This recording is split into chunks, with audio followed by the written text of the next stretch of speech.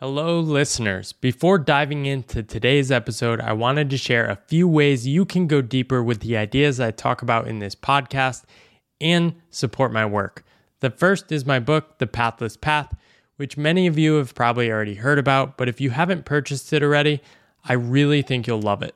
The second is the Pathless Path community, which I just opened up as a one-time pay what feels right access fee.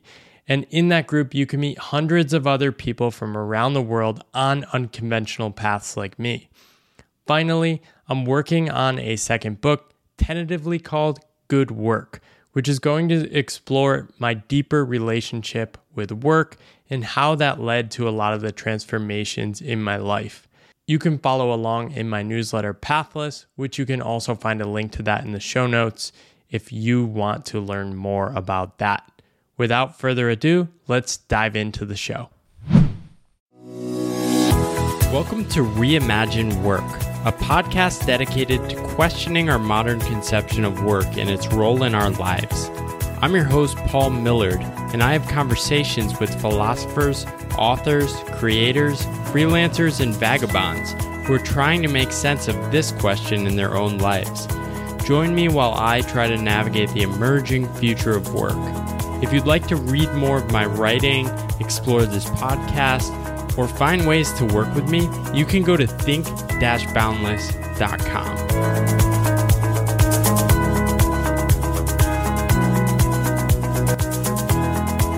Today I'm talking to Martha Belalailah. She is a fantasy illustrator living in Cape Town, South Africa, whose goal is to figure out how magic, mythology, and fantasy can have an impact on real life. I'm excited to dig into this, but also just want to note that Martha helped design the new cover for the podcast, now Reimagine Work, after she inspired me with some of the work she's done. So we'll talk about that. We'll talk about some of these themes. Welcome to the podcast, Martha. Oh, thank you very much. So I discovered your artwork after you reached out to me from one of my newsletters. You said you had the motivation to get started on a project after I had talked about trying to overcome perfectionism. And perhaps we'll dive into those. But I think what inspired me about your illustrations was, I think, a word you talk about a lot, which was that they came off as pretty magical. I didn't really have a word to describe them. But you talk about this as a central theme of your work. When did you first start thinking about magic? Well, I've always been interested in the idea of magic and like magical comics, magical TV shows, even growing up as a child. But I think it was only last year that I actually started really focusing my work on the theme of magic. And I think it really happened when I was looking into things like tarot cards and just more magical real world items that are considered magical. You said you're trying to figure out how these things can inspire people in real life. How are you thinking about that, or when did you decide that's something that drives you? Well, I looked at myself as an example. I read comics books, and immediately I was inspired to become an artist. But the thing is that the comics that I was looking at are very magical, and also they just, the feeling that you get like when you read, I don't know if you've ever read the Harry Potter books, but you've read like a Harry Potter book and you just feel so inspired to go out and do something. And I was really curious about that feeling, like, okay, how does reading this fantasy book kind of translate into that, like, I want to go and do something out in the real world? And so I really would love to explore that.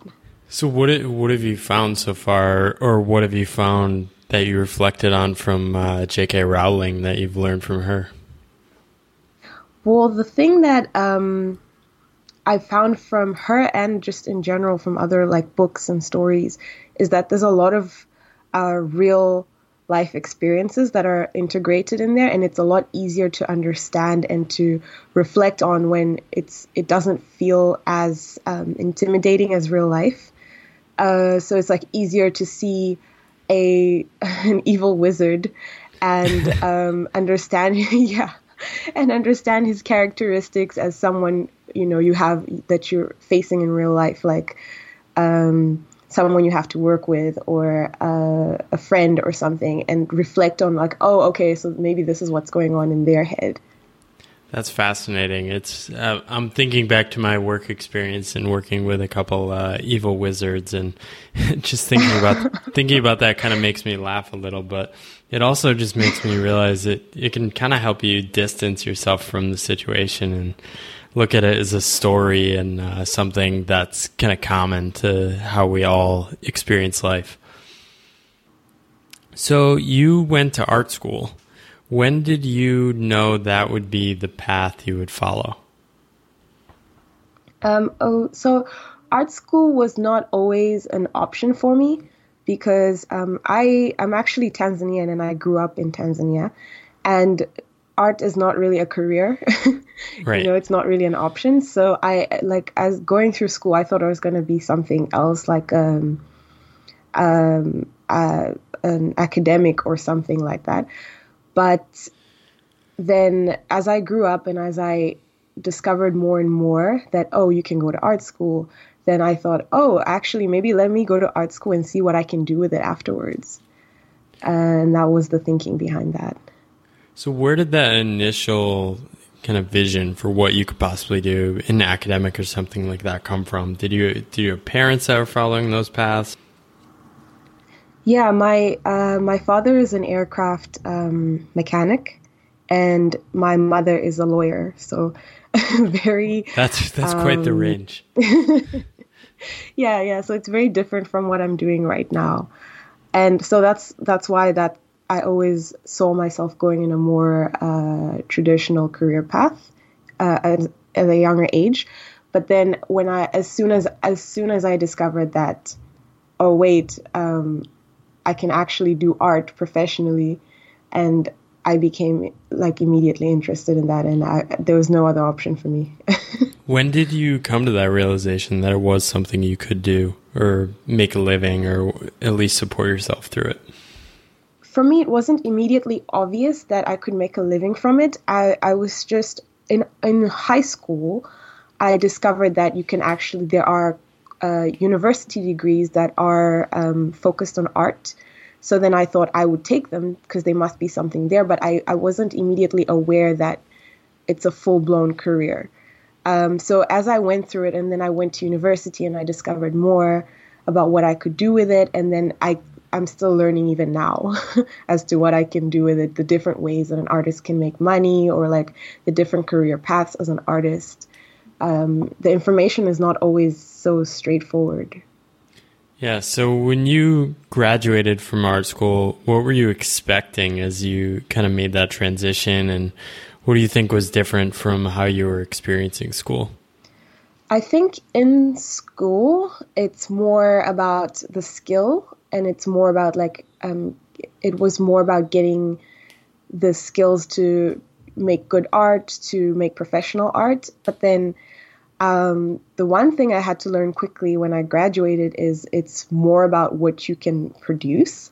And there are other things that come into play, like you need to be able to do work on time, and you need people skills because you need to deal with other people in the workspace and the people who you're producing art for. I actually started working for an advertising company at first, which was quite interesting because that's what I thought, you become an artist and then you get employed by someone like a big company, and then you work your way to freelancing. So it sounds like that you discovered something else. What did you actually discover? Okay, so the funny thing is, as I was working full time, I would get requests here and there to do some artwork for other people. Then I discovered, wow, there are actually a lot of other people out there that also need artwork. So I don't just have to maybe work for advertising to be able to do art. And then that's how I started freelancing. So how many people did you start freelancing for on the side before you started to think, okay, maybe it's time to take my own leap or carve my own path? I think I did maybe 4 or 5. But the thing that really got to me that made me realize that this was something viable was that they were businesses that were coming to me.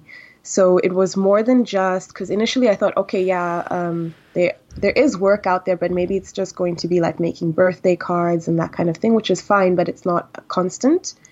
And then I kind of discovered that there were actual business owners who were looking for artwork for their things like logos and menus and podcast covers. Yeah, so that sort of thing. That's amazing. And when did you finally make the decision to leave the advertising world behind? Honestly, I didn't stay that long. It was about so I didn't graduate that long ago, actually. I graduated in 2016. I worked for about 6 months, and then I was like, oh, I want to try and see if I can do it on my own. And I've been doing it on my own ever since. Did you experience a kind of massive learning curve as you started on your own? Yeah, definitely. It was a big learning curve. But I feel like even when I was the 6 months that I did work for corporate, it was also a big learning curve because there was so much to do. But then I actually really liked that, so that's how I figured that it might be okay if I try and do it by myself, because I really enjoyed the learning experience. But there was so much. There was taxes, and you need to figure out how do you find clients and things like that, which you can't learn on the job. We talked a bit earlier, and you said in art school you had wished you had learned some of these softer skills to navigate working on your own. What are some of the things you wish you had been taught in art school or had known about? A few things. Like, I wish I knew more about the client side of things. So we learned a lot about making your art look good, how do you present it professionally and things like that. But we didn't learn as much about the initial side of it. So, and the reason I think is because a lot of art schools expect you to be employed afterwards, so you don't have to worry about that. But things like how do you put your work in front of an audience of not just a portfolio for applying for a job, but how do you get your work in front of an audience of people if you're freelancing, and how do you get from that point of people see your work to actually getting clients, and how do you handle your taxes? I keep bringing that up, but that was like such a pain because it's not very clear, right. Especially if you're freelancing.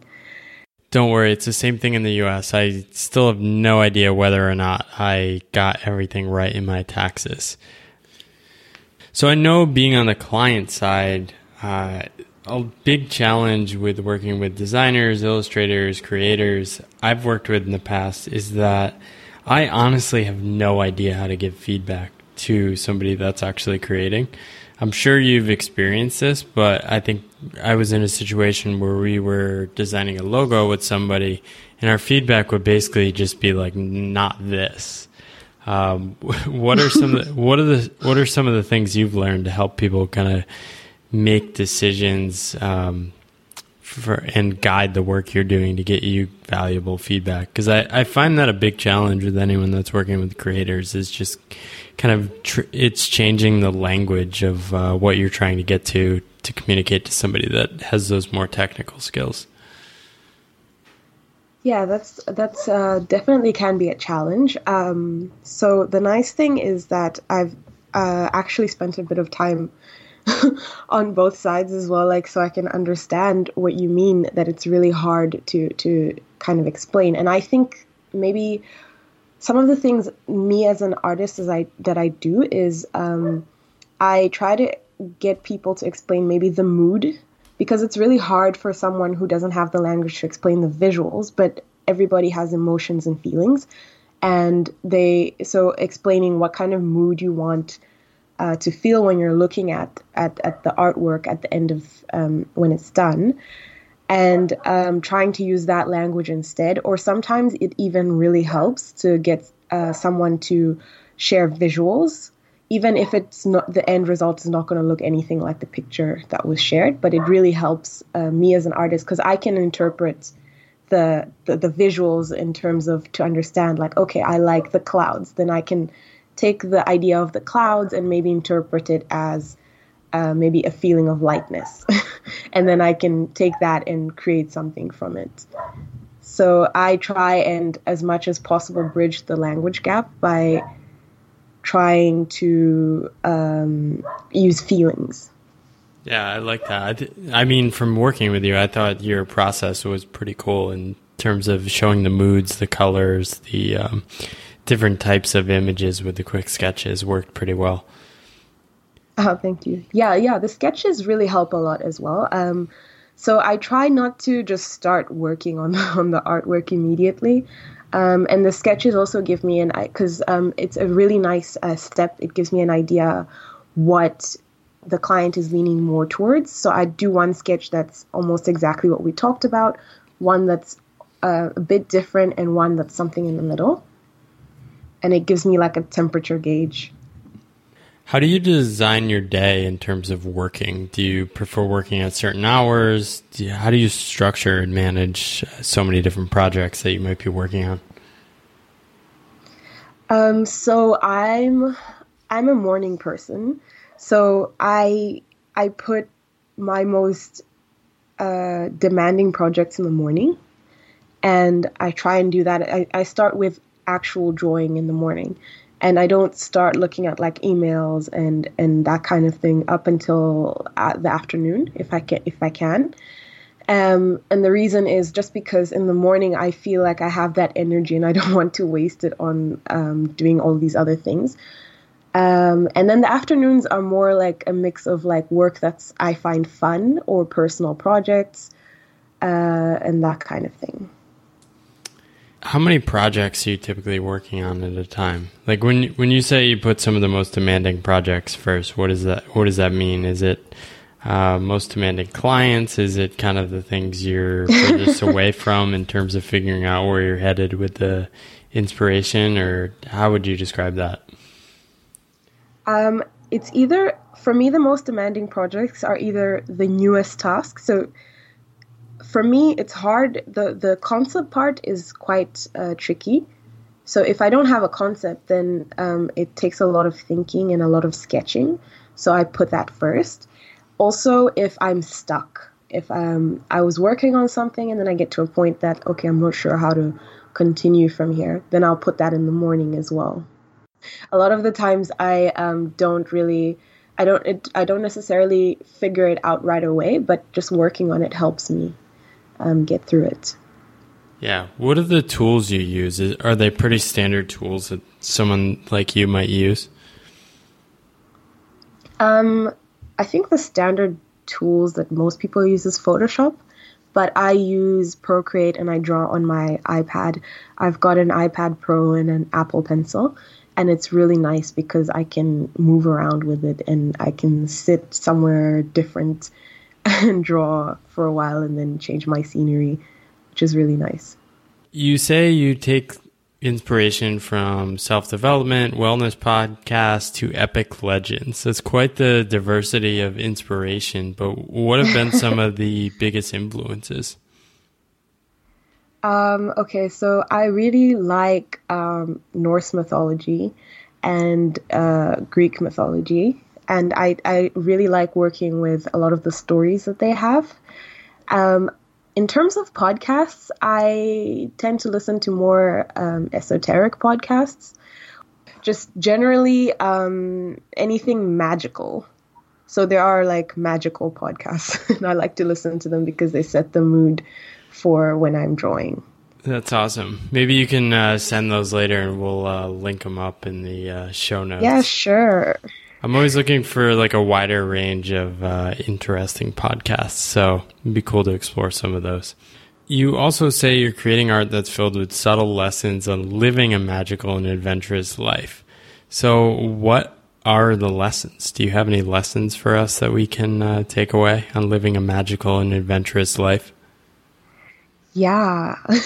So one of my favorite ones that I'm really interested in recently is just going with the flow, because I've been reading quite a bit of adventure stories, and it's really amazing how the heroes of the stories just go and wait to see what adventures happen to them. But in our daily lives, we're always like planning, and everything is so strict. And so sometimes I feel like that's something that I like to try and just say, okay, let's see what happens here. I love that one. Any other lessons come to mind? The concept of fear, and how in mythology fear is always presented as like this evil mythical creature, like a dragon or like a hydra or something like that. I think that's so interesting, and how reading stories about how heroes face their fears by like battling them and staring them straight on, it kind of brings a new perspective to fear in real life. So I found that really interesting. So can you tell us what an oracle deck is? Yeah, so about a few months ago, I got into tarot decks, and the tarot deck, most people know what that is, but most people don't know what the oracle deck is. The oracle deck is nearly the same thing. The only difference is it doesn't have the same structure as a tarot deck. A tarot deck needs to have 78 cards. And it's got a very like specific, each card means a very specific thing. With oracle decks, it's more fun because you can make it as many or as little cards, and the cards can have a variety of different meanings. And usually people use them for inspiration to kind of meditate further on a subject. So you're trying to create one of these, right? Yes, I am. And what's your inspiration or goal with that? So I'm really inspired by the tarot, but then and there's so many decks out there these days, but I really like what some of the newer tarot decks are doing by interpreting that into modern, because the tarot deck is old, so they're interpreting it into modern day life and making the lessons more relevant today, which is really nice. But then I thought it's still the same structure. How fun would it be to create a more modern deck with that meets more modern needs, and the structure is just completely different. So how does one use an oracle deck? Is it just something you have sitting around and you kind of draw cards for inspiration, or do you have to sit down with somebody to help you navigate those stories? With the oracle deck that I'm going to make, it's going to be very casual. So you could just sit down and draw a deck by yourself and kind of use it for inspiration. You can use it for creativity if you want, like writing or painting or something like that. Or you could just use it to kind of just meditate and reflect and think about the deeper meanings about that word in your life, for example. So another thing I wanted to ask you is, I thought you do a pretty good job of sharing your brand image, kind of your vision, what drives you and inspires you on the web. What have you learned just about communicating and connecting with people on the web and selling some of your services or products out there across the world? Thank you so much. The funny thing is I still find it a bit challenging, but the lessons that I've learned, I think, is just kind of sort of speaking to people like I would in real life. I try to do that as much as I possibly can, because it feels really unnatural to me when I try to kind of come up with like a brand, like a brand message or something like that. So I just try and share my inspirations and things that I was thinking of when I create an art piece. And I've had to do a lot of thinking about the brand as well and what it means to me. And I just share that. And I find that a lot of people seem to connect with it when I do it that way. When you look around at people designing things on the web, logos, images, illustrations, what do you wish people took away more of in terms of kind of dreaming bigger, thinking differently about how they could create stuff? I see so much on the web that kind of everything, I mean, with the podcast covers, I saw everything just kind of looked the same, and seeing some of your work, it actually inspired me to think in a different way about it. So is there anything you wish people might kind of dream a little bigger about or reimagine about the way they're thinking about graphic design? Yeah, I think a lot of it has to do with personal interest and personal reflection. I think that for some reason, a lot of creatives tend to think that you need to make things to kind of make other people happy all the time, or things that are trending or things like that. And I did that for a bit and then I got bored. And so I started looking for what makes me happy, what makes me inspired, which I find that when you do that, you find other people who also have the same interests, and people get really excited about the same things that you get excited about. So that's what I would say is that when you create work that you are definitely excited about, other people are more likely to also feel the same way. What helped you make that shift? It seemed like you might have gotten a little burned out from kind of just doing what might be generally acceptable or something like that. Yeah. So I was doing a lot of things and just posting it and putting it out there and just not getting any response, and I didn't like it too. So then I thought, well, if I'm not getting a response and I'm not liking it, then there's no point in it. At least if there's no response but I love it, then it's got a payoff. So I started making work that I actually like, and people responded, and I was like, this is cool. Simple but powerful lesson. So is there anything you want people to check out, or any other kind of lessons or insights you'd love to share, or places to point people we could leave people with? My Instagram. That's where I post my latest work, and that's where I like to connect to people, just because it's really fun and easy to chat to people on there. It's mythology.studio. I will link that up in the show notes as well. It was a pleasure to talk to you today. Thank you for listening to the Reimagine Work podcast. It's been such a fun journey to start this podcast, start getting random feedback from around the world, and to continue to meet and have conversations with such amazing people who really helped me learn, and in some ways have started to become my friends. I think a podcast, I've started to push a lot of people to create podcasts, can be this hack almost to jump through the hoops of the awkwardness of networking that people don't like, and actually get down to have a deeper conversation. And I found it's been pretty cool to do that. I want to keep this as basically a fun, creative endeavor. I don't want to have ads. I think there are a lot of ads out there that you can basically just give a coupon code and you get pretty small dollars on the advertising. I've looked into it. I think it's kind of annoying when you're listening to things, though I think podcast advertising is probably the least bad of any advertising I've seen. Anyway, if you feel compelled to support the podcast, I have a Patreon page. Right now, that is probably the main way to support. So I think for me, asking for contribution or support is really a selfish motive. I'd like to dedicate more of my time to creating, writing, helping people, having these conversations, and just spending a lot more time thinking deeply, reading books, writing about these topics. And if you think that's something worth doing, I'd love to see the show of support. If you have feedback on the podcast, guests you want me to talk to, want to make comments on my monotone voice, you can send them my way. I take any and all comments, and just love the support. Thanks so much for the people listening, and let's keep reimagining work.